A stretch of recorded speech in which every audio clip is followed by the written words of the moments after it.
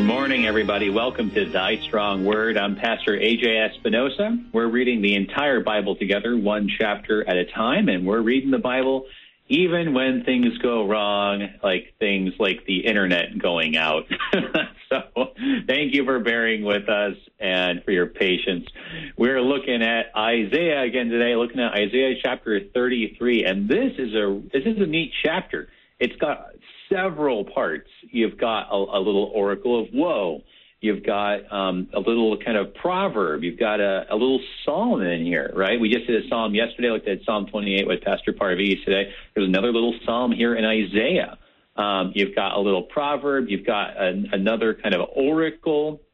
So it's lots of little pieces here. And so the question will be, how do you put these things together here? And to answer that question and some others today, we've got Pastor Rolf Preuss today, pastor of Trinity Lutheran Church in Sidney, Montana, and also of St. John Lutheran Church in Fairview, Montana. Good morning. Welcome, brother. Good to have you with us. Thank you. It's good to be here. Yes, here in that sort of expanded virtual sense.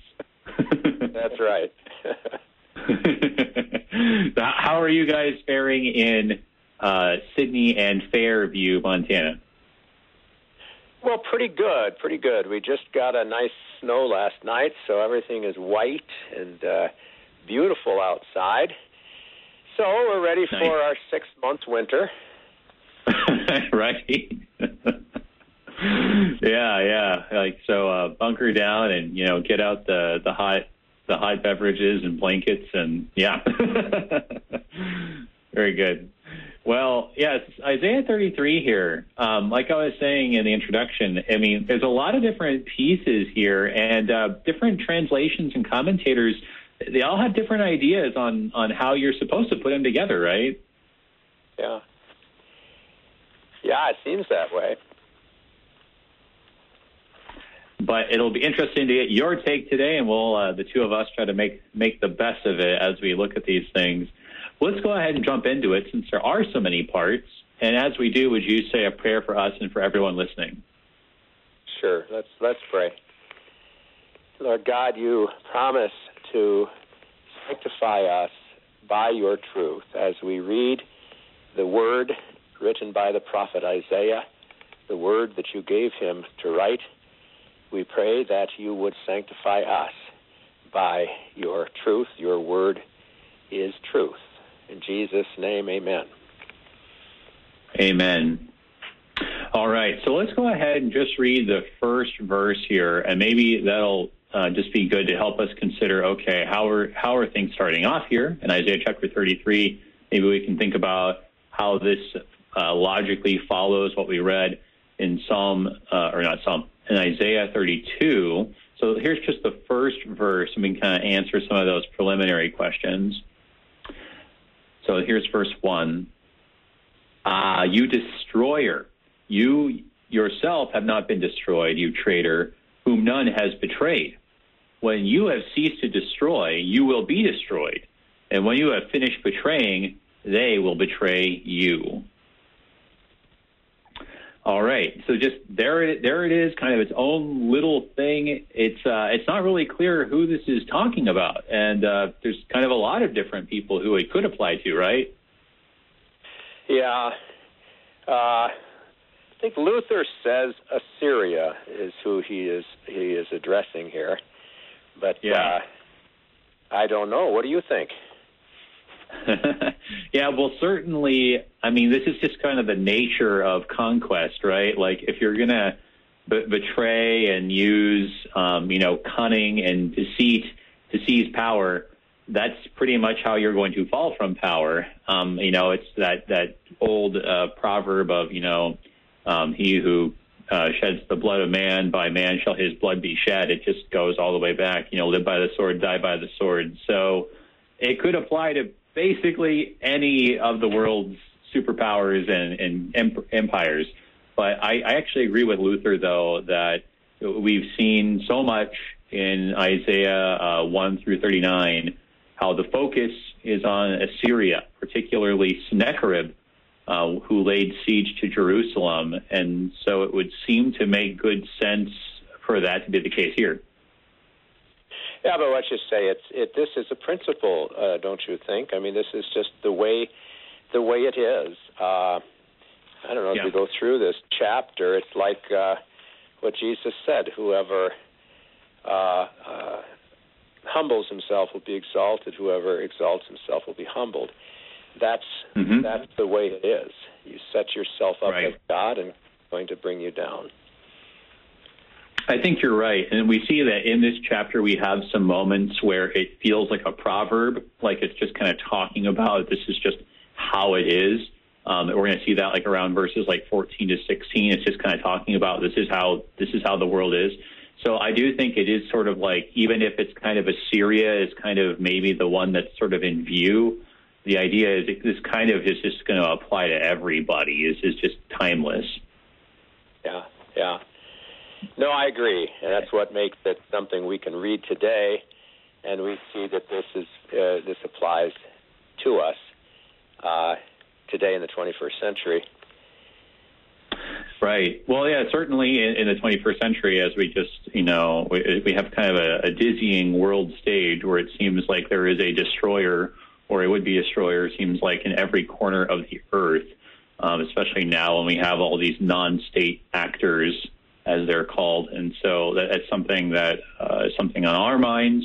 But then also just, speaking cosmically as the church, Satan himself is not necessarily called the destroyer very often, but it wouldn't be a bad way of describing what he does, tearing things apart from the inside and causing division and strife and through deceit and darkness, bringing ultimately destruction. And so it's not a bad way of actually kind of just looking at spiritual things and saying, Satan himself is a destroyer and a betrayer, but he will himself be destroyed and betrayed. Not necessarily that anyone's going to lie to Satan or trick him, but in some ways Satan is betrayed by himself and his own reliance on his power and his own wisdom. I agree, and I think this comes out clearly in this chapter, as we will see, that they are themselves the enemy destroys himself, and ultimately that's how it works. I mean, if you're talking about Satan, he's the liar, and Jesus is the truth. And the lie destroys itself. and that's something that gives us a whole lot of comfort when it looks like the bad guys are winning and the good guys are losing. We just hold on to that. Right. Exactly. And of course that's I have right now the image coming to mind from Mel Gibson's The Passion of the Christ, how, the whole movie, Satan is, it seems like he's moving everything around to get, Jesus to be, it's a combination of things. On the one hand, it seems like he's trying to get Jesus executed, though he's trying to cause Jesus to lose faith along the way. But then, once Jesus actually dies on the cross, he's screaming and raging in hell, that this has been done. So he's foiled by his own plan. This is just what we were talking about yesterday in Psalm 28, the whole hoist with his own petard thing, that just it blows up in his face that by death is destroyed. Yeah. No, actually, that was a very, and I haven't seen that movie in years. I should watch it again. It was such a riveting experience. It was, Yeah. It's been a while. It's not something that you can. It's not a movie for watching casually, frequently. It's like the movie Unplanned that I saw not too long ago. It's one where you. It's probably not the movie that you watch right before bedtime. It's one that you kind of got to prepare yourself for and be in the right frame of mind. Good movies, though, a lot of good things about them. As you said, though, they are not for the faint of heart, though. Well, let's keep pressing on and see how this fits in with the context. We saw in Isaiah 32, that this whole idea in the previous chapter, kind of refresh our memory from last week, this idea of the scoundrels being deposed, and that even though that Assyria would bring judgment on Judah, it would be kind of reduced to a wilderness, there would be justice established. And so it does make sense here to have this little verse here saying, hey, look, Assyria is going to get what it has coming to it, like a prophecy of reassurance and comfort, as you were saying. And then we switch over to verse 2, advancing the idea. Let's read the next, four or five verses here. O Lord, be gracious to us. We wait for you. Be our arm every morning, our salvation in the time of trouble. At the tumultuous noise, peoples flee. When you lift yourself up, nations are scattered, and your spoil is gathered as the caterpillar gathers. As locusts leap, it's leapt upon. The Lord is exalted, for he dwells on high. He will fill Zion with justice and righteousness, and he will be the stability of your times. Abundance of salvation, wisdom and knowledge. The fear of the Lord is Zion's treasure. So, this is a little psalm here in the middle of Isaiah, right? Yeah. Yeah, it is. It's a beautiful. It's just an expression of what we look to God for and what God gives us, and salvation, wisdom, knowledge, and then the fear of the Lord, which what is that? True piety, the person who's been delivered by right. God's grace. And this is a pretty psalm. Right, and just to mention of the fear of the Lord, we've seen that in so many times in Isaiah, that connection to Hezekiah, that in the time of Hezekiah, that there would be fear of the Lord, and that he would be, God's king, his Messiah, who in that time would have the fear of the Lord be his delight. And here it's described as Zion's treasure. That really fits well with I think Isaiah 32, right? Because there in 32, again, it was talking about that there would be destruction in Judah at the hands of the Assyrians. But what it say in verse 16? Then justice will dwell in the wilderness, and righteousness abide in the fruitful field. And so you have this idea that even though the palace is forsaken, the populous city deserted, right? That's the description in 32, that, the true riches don't consist in the palaces. They consist in the treasure that is the fear of the Lord and the justice and the righteousness that's established by God. I think it really complements chapter 32 nicely like that. Yeah. Yeah, and it always goes back to something that's somewhat hidden from sight. If you're talking about the miracle of God's grace, what he does in our hearts, and we think of this as being, oh goodness, you can't see it, you can't advertise it. I just was teaching a Bible class on 1 John and how he who's in you is greater than he who's in the world, and him who's in the world, and the victory that overcomes the world, our faith. But you see that this exaltation of the Lord and filling Zion with justice and righteousness. It's a beautiful picture of how God comes to us and brings to us salvation, brings us to faith, brings us to fear him, to love him. And it doesn't look like much, but the way it's described here, it is a beautiful thing. That's how God sees it anyway. Right. Well, yeah, I don't know. It's and we were kind of looking at this last time, or last week anyway, when we were looking at 32. That Judah would be in a situation where it was not going to be as materially wealthy as it was under Uzziah or even Jotham or Ahaz. Like it was not going to. They weren't going to have all the traded goods from all over the world. It wasn't going to be fruitful fields and vineyards everywhere. Right. It was going to be kind of like camping out in a cucumber field. That was one of the descriptions Isaiah used. So, like as you said, doesn't look like much at times, right? But when there's peace, when there's knowledge of God, when there's the peace that comes only through faith and peace with God ultimately, I mean, that's more than all the other stuff could buy. That's exactly it. Yeah, that's right. So we have here now this first little verse against the destroyer, perhaps kind of Assyria sort of typically or paradigmatically for just kind of the destroyer in all sorts of times and situations. You've got this little psalm here, trusting in God's goodness and the things of God, which, as you said, might not look like much, but, I mean, really there's nothing better. Before we leave this little section and look at the next section now, what do you think of that little metaphor with the caterpillar and the locust? I'm always intrigued when I see like a mention of animals. So like in verse 4, as your spoil is gathered, as the caterpillar gathers, as locusts leap, it is leapt upon. Well, I think it just makes it kind of vivid here. If you're familiar with caterpillars and locusts and oh, right. how they operate, it kind of helps there. But though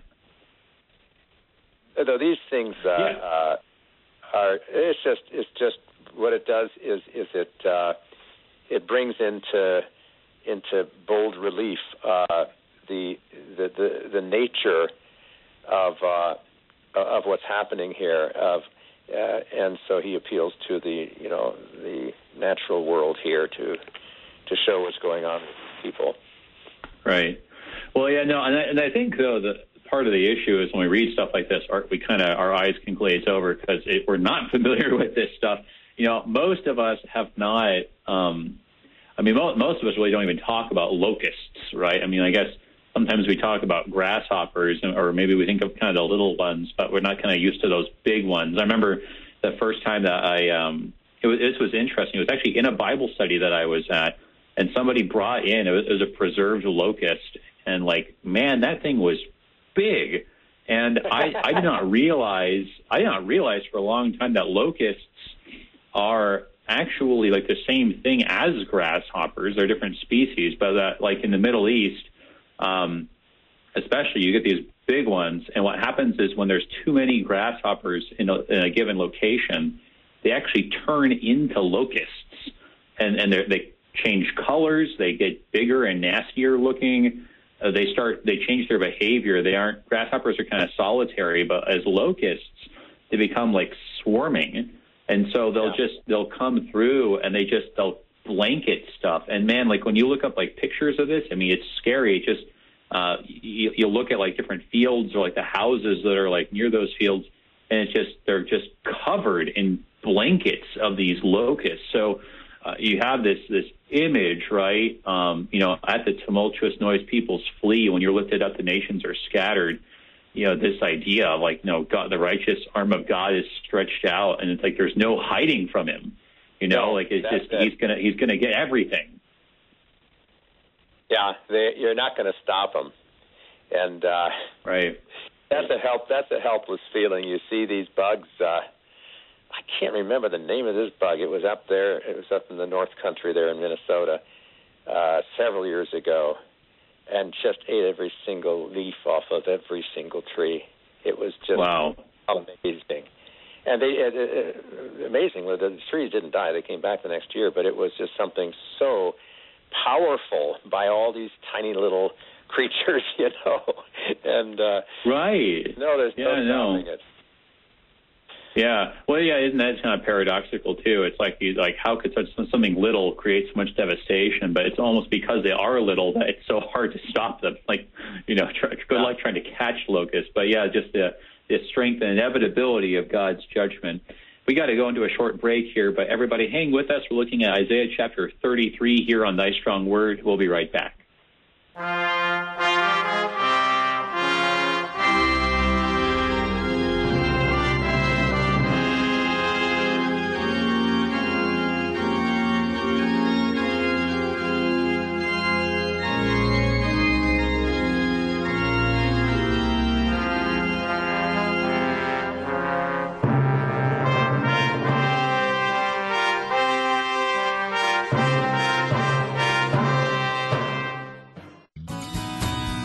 On this Tuesday, November 5th, 2019, KFUO Radio thanks our day sponsors, Rod and Phyllis Silger of Hoyleton, Illinois.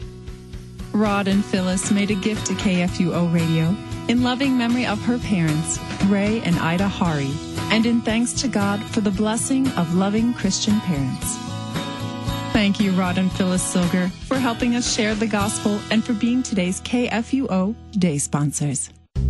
Did you know that many LCMS military personnel and their families are unable to receive Word and Sacrament ministry due to the lack of LCMS chaplains? Ministry to the Armed Forces is looking for pastors who will answer the call to serve as a chaplain to provide Word and Sacrament ministry to the men and women who selflessly serve our nation. Find out more about this exciting ministry by contacting me, Chaplain Craig Mueller, at lcmschaps@lcms.org. That is lcmschaps@lcms.org.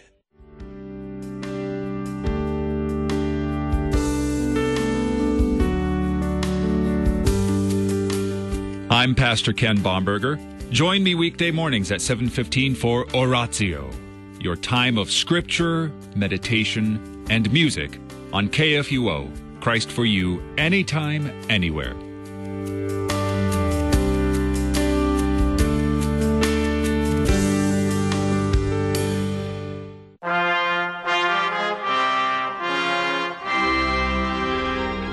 Welcome back, everybody, to Thy Strong Word. I'm Pastor A.J. Espinosa. We're looking at Isaiah chapter 33, and we're joined today by Pastor Rolf Preuss, pastor of Trinity Lutheran Church in Sydney and St. John Lutheran Church in Fairview, Montana, where they're raring to go for 6 months of winter. Wow. Tougher people up there, I think. But here we're looking... Yeah, yeah. Here we are looking at Isaiah chapter 33, and we were just looking here at these nature images of caterpillars and locusts, just talking about how it's just, you think of how locusts they just swarm and just eat everything, or just, caterpillars, just how they seem to they'll just chew through everything nonstop, just how much damage just a single caterpillar can do. That's certainly an image that my daughters would appreciate. One of their favorite books is The Very Hungry Caterpillar. They know the power of something so small. But so we're going to move on here to the next section here in Isaiah. And as we do, I want to make sure I invite everybody who's listening live. If you want to call in, I don't think that the internet outage should have any problems with that. If you want to call in at 1-800-730-2727, or you can also call 314-821-0850 if you're in St. Louis. So let's pick it up here at verse 7. Now, this kind of, the tone kind of changes here. And let's go ahead and read perhaps through, say, verse 13. Behold, their heroes cry in the streets. The envoys of peace weep bitterly. The highways lie waste. The traveler ceases. Covenants are broken. Cities are despised. There is no regard for man. The land mourns and languishes. Lebanon is confounded and withers away. Sharon is like a desert, and Bashan and Carmel shake off their leaves. Now I will arise, says the Lord. Now I will lift myself up. Now I will be exalted. You conceive chaff. You give birth stubble. Your breath is a fire that will consume you. And the peoples will be as if burned to lime, like thorns cut down that are burned in the fire. Hear, you who are far off, what I have done, and you who are near, acknowledge my might. So, this is it takes a little bit of a darker tone here. I think it complements the idea of, the caterpillars and locusts consuming. We did see the idea of, the Lord being exalted there in that little psalm of verses 2-6. But this is just much more of an emphasis on the judgment side of that, right? And just how everybody, whether they're near or far off, whether they're in, Bashan and Carmel or Sharon or Lebanon, there's just devastation. Yeah. And people put confidence in people, don't they? There are heroes cry in the streets. The envoys of peace weep bitterly. You have confidence in these people, but no. I mean, covenants are broken. Cities are despised. There's no regard for man. The land mourns and languishes. It's like, I'm thinking of that hymn line, trust not in princes they are, but mortal, earthbound they are, and right. decay. But then the Lord will arise. He will lift himself up. We're not gonna be the ones to lift him up. He's the one who's going to do it.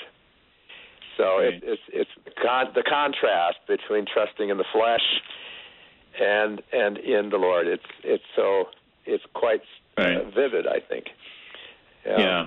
And that's a theme that we just keep seeing again and again in Isaiah, particularly dealing with God's judgment towards Jerusalem regarding their trust and their alliance with Egypt, right? And it talked earlier about those envoys from Egypt and Cush and how that was not going to pan out for Jerusalem, and it didn't. They were crushed and broken by the Assyrians, and the Assyrians were just all the more upset with Jerusalem and Hezekiah for their attempt to rely on those people, and so was God. That God had spoken through Isaiah, hey, don't trust in princes, right? Just as you were saying. But because he had, that was actually part of the reason why Jerusalem needed to experience that discipline and that judgment in the siege, so that they would finally turn their eyes to God, who was the only one who would save them. Yeah. It's kind of a look at what struck me in reading this here is you look at verse 11. You conceive, you think something, and give birth. What is it? It's utterly. It's just nothing. It's useless. It produces and then your breath is a fire that will consume you. So the total impotence of human effort that just simply turns back on itself. And again, it's just the contrast between the conflicting faiths, between trusting in man, in the flesh, in the glory of human achievement, and on the other hand, trusting in the Lord who delivers his people. Doesn't look, and this is again going back to the idea of what do you see and what is true, and the prophet shows that don't trust in appearances. It's not the way it appears. So. Right. Yeah, no, that line jumped out at me too. Your breath is a fire that will consume you. I mean, that's a powerful image. Just the idea that you're taking a breath, you're breathing, you're thinking that that's a good thing. I mean, you would think that's a good thing. Like you need to do that. Like, I just need to take a deep breath here, right? You sit down, you take a deep breath, right? So you'll feel better, and you're breathing fire. And it's just like all of our attempts to kind of calm ourselves down, or to rest ourselves up, or to give ourselves a moment of peace, or to recover our strength. Those are the exact things that end up destroying us. I mean, that is a very, again, going back to verse 1, the destroyer being destroyed, right? Betrayed by his own betrayal. I mean, again, more of this blowing up in your face kind of reversal language, just in a very powerful and scary way. Well, it's like you said at the beginning of the thing here about Satan and his designs, and then it's just everything he does. I mean, this is the greatest turnaround, in human history, where he designs to destroy Christ, and of course, in his apparent victory is his defeat. And so you breathe out, whatever it is you're breathing out's coming right back at you and destroying you. So. Right. Yeah. Right. Yeah. So, I mean, in that sense, in the case of Jerusalem, I mean, just how, all of their, all their different machinations. I mean, really, because we got to remind ourselves, all the way back, back when it was Ephraim, the northern kingdom, and Syria allying themselves, right, and Judah would not go along with it, and instead Judah, wants to appeal to Assyria, and it's like, well, be careful what you wish for. I mean, like, really, I mean, in some ways, you wonder to what extent that Judah brought the whole Assyrian problem on itself, and wow, what words of condemnation then, like, hey, you want to rely on heroes and rely on your envoys and rely on your covenants, like, those are the very things that are going to destroy you. Yeah. It's just basically all goes back to the first commandment. It's trusting in a false god, and it just comes back at you in spades. It's just the way it works. Don't know if you learn your lesson or not. Sometimes I wonder if we ever do. Well, no, I mean, certainly we need to continually be reminded, right? I mean, it's that old adage that we need to be reminded more often than taught something new. But yeah. So speaking of being reminded, right? So like right after this section, of judgment, there comes then a reminder, a kind of proverb of more of this sort of timeless truth here. Let's take a look here at these next three verses here in verses 14 through 16. The sinners in Zion are afraid. Trembling has seized the godless. Who among us can dwell with the consuming fire? Who among us can dwell with everlasting burnings? He who walks righteously and speaks uprightly, who despises the gain of oppressions, who shakes his hands lest they hold a bribe, who stops his ears from hearing of bloodshed and shuts his eyes from looking on evil, he will dwell on the heights. His place of defense will be the fortresses of rocks. His bread will be given him. His water will be sure. So, just more of these kinds of truths that they seem like they're timeless and applicable to every situation. But, I mean, definitely they would have been very applicable in that particular situation, right? Because when you're talking about, as I said before, a siege situation, the question is, will you actually have enough bread and water to wait out the enemy in a siege, right? And then there it is, kind of that idea in verse 16 that, the one who isn't taking bribes and, plotting evil and bloodshed, well, that's the one who's going to be spared in all of this chaos. Well, it's interesting. As I was reading this, I'm thinking to myself, okay, is the prophet saying that the people who can stand are standing before God by their good works, by their walking righteously, despising gain of oppressors, and not taking bribes, and so forth?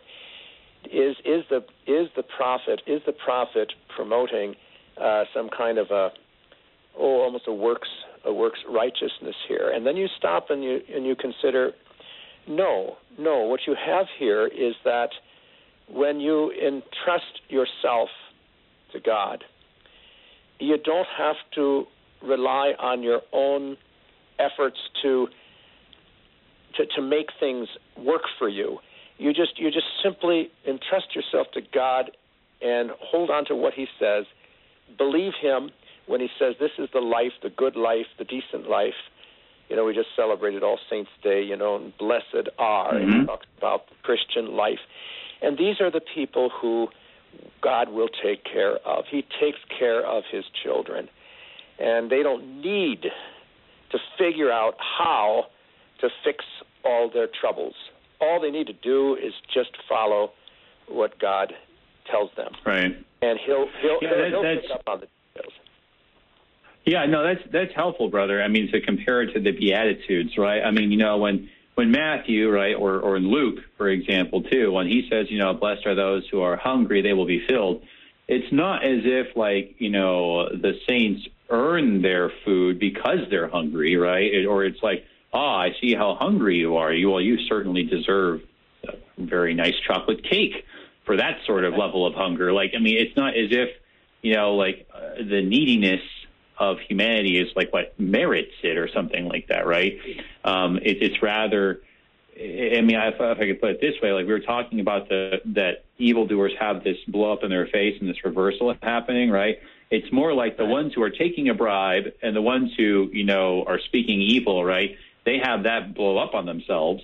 And then the ones who aren't doing those things are sort of the only ones left. And then by God's grace, they are given food and water and everything else. But, I mean, it's only because of God's grace. They didn't earn it. Well, you're right. And what the prophet's saying here is that when you just simply you're a child of God, you belong to Him. This is the life He has given you to live, and just follow Him. Don't worry about the bad guys winning, even though it looks like that's what's happening all around you, because I'm telling you, they don't win. They're, like you said earlier, they're hoisted on their own petard. That's the way it works. Right. But it's so hard for us when we see around us, people talking about how the culture's collapsing and what's happening to us Christians, and everybody's picking on us. And, of course, I'm sure it's true, but who's the one who's in charge, and who's the one to whom we have entrusted our lives, or who's the one who cares for us? Well, He's the one who will take care of our bread and water and everything else. Right. Exactly. Going back to what we read earlier, where was it? Back in verse 2, right? "O Lord, be gracious to us. We wait for you. Be our arm every morning, our salvation in the time of trouble." It's just this Isaiah just reaffirming the hope and the trust in God. It's interesting, though, as he does so. It's an interesting image. Who shakes his hands lest they hold a bribe. Like you can kind of imagine, like, someone, here they come with, like, the wad of cash in their hand to give to you, and then you just kind of like pull your hand away, right? And then who stops his ears from hearing of bloodshed. Here comes somebody, like, and they're like, hey, they're going to whisper something in your ear, and you just like pull your head away and you cover your ears, and shuts his eyes from looking at evil. Right, here, hey, look, check this out. We've got this plan all laid out. Here's the blueprints, and you just like look the other way and cover your eyes. I'm reminded of those, the monkeys, right? That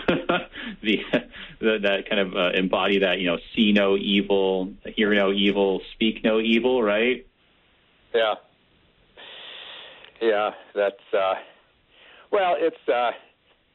it is to be innocent. I mean, in the sense of.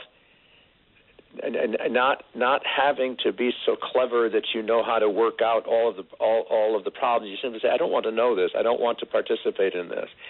And so you just put yourself in the hands of God. That's all. And you don't worry about gaining for yourself.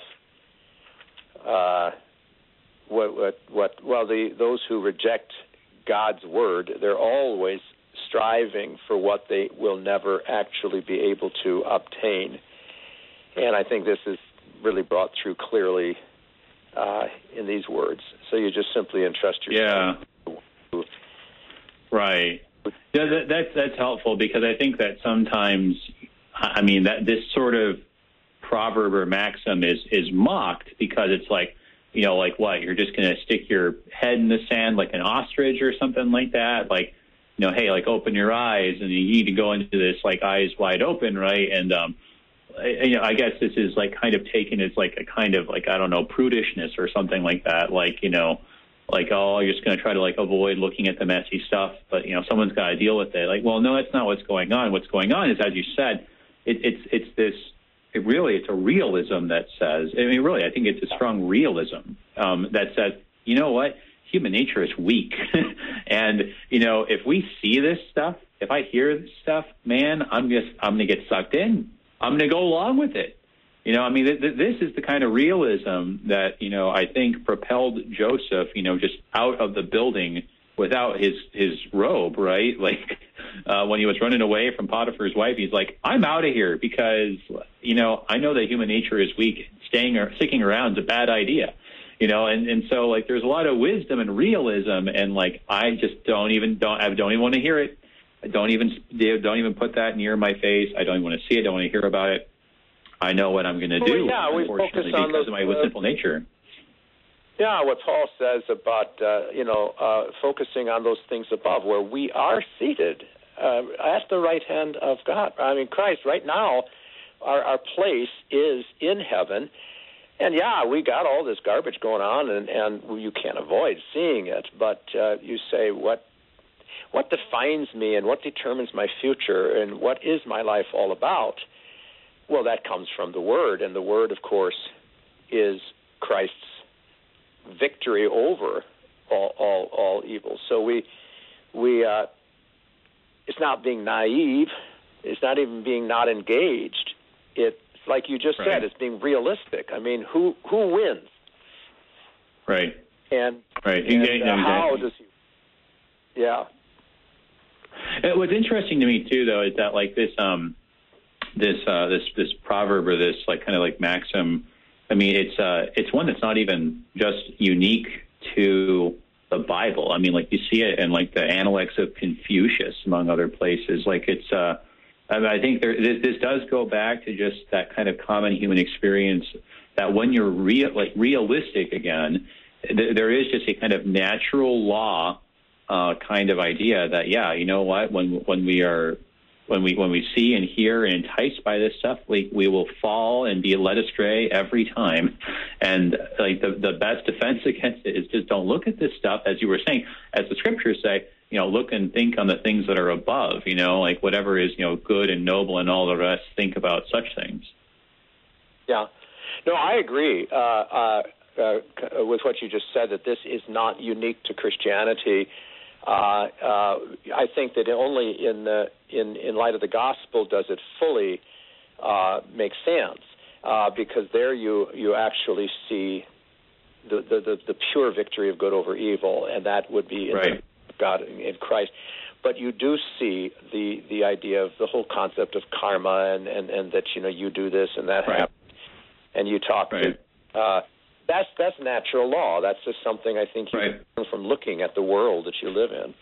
Right.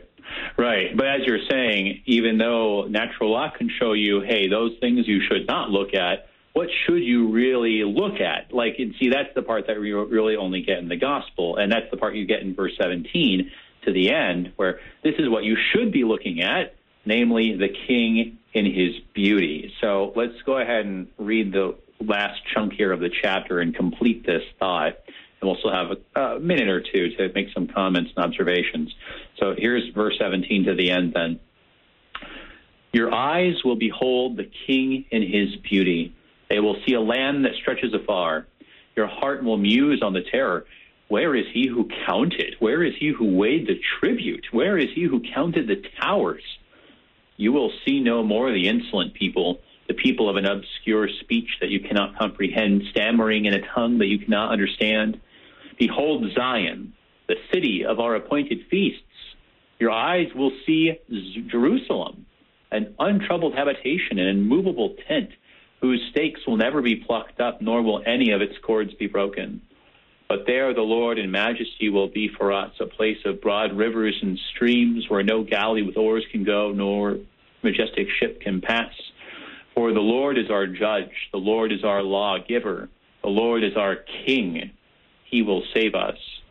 Your cords hang loose, they cannot hold the mast firm in its place, or keep the sail spread out. Then prey and spoil and abundance will be divided. Even the lame will take the prey, and no inhabitant will say, I am sick. The people who dwell there will be forgiven their iniquity. So it's something that, you know, as we were just saying, it really complements what we just read, this idea of, you know, don't go along with the evil, you know, especially those people in Jerusalem. There were some people who had gone along with the whole idea of, hey, let's, you know, call upon Egypt and let's make some deals and let's make some covenants with some people that really we shouldn't be associating with, really, even. And so it complements this, hey, behold the King in his beauty. And as much as that could apply to Hezekiah in the first place, Hezekiah as he repents and turns to fear of the Lord, I mean, it does make clear even here that in verse 22, what does it say? The Lord is our King, ultimately. I mean, the horizons are big, that even though it says here, what was it? It was in the verse that said, that's right, whose stakes will never be plucked up, nor will any of its cords be broken. Well, I mean, bad news was that temple was going to get destroyed. And it certainly did by the Babylonians, right? So the thing is, like, this is only kind of fulfilled with Hezekiah, but something bigger definitely needed to happen for it to be fully fulfilled. Oh, absolutely. When I read this, I see Christ. I see the Holy Christian Church.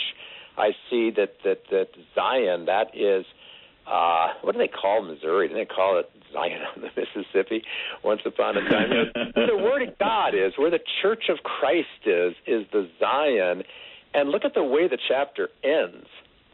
And what is the heart of our Christian faith? What is the central teaching that just gives everything meaning is that the forgiveness of our sins, the free forgiveness of sins. Right.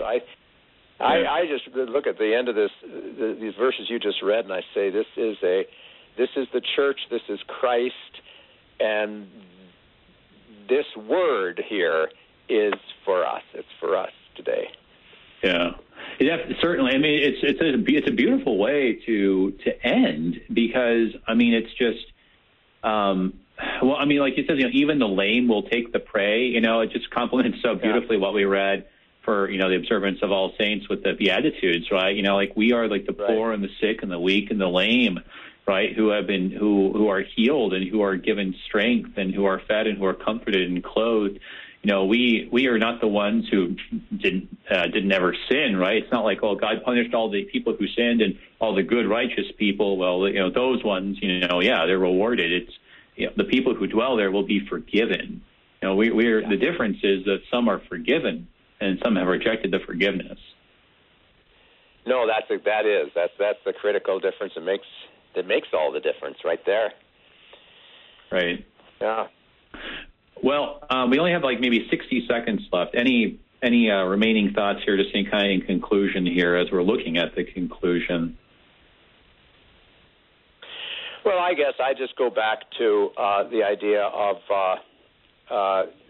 what faith and what appears to be and what God promises. And God doesn't.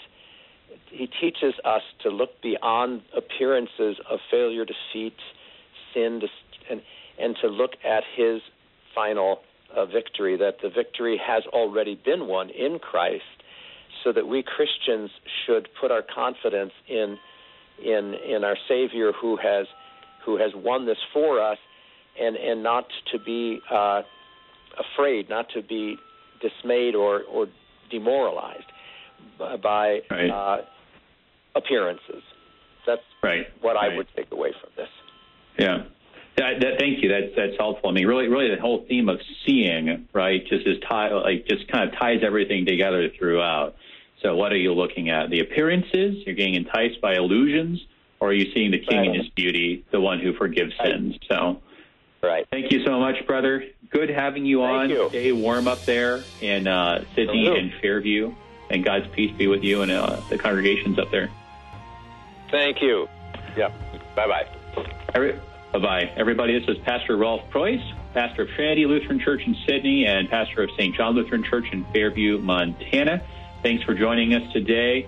We also thank our underwriters at the Lutheran Heritage Foundation, lhfmissions.org. Until next time, everybody, I'm Pastor A.J. Espinosa. Peace. You've been listening to Thy Strong Word, produced by the Lutheran Church Missouri Synod Office of National Mission in cooperation with Worldwide KFUO, the official broadcast ministry of the LCMS. Your support is vital for this program to continue. You can make a gift safe, secure, and easily online at kfuo.org. Thank you for listening and supporting Thy Strong Word.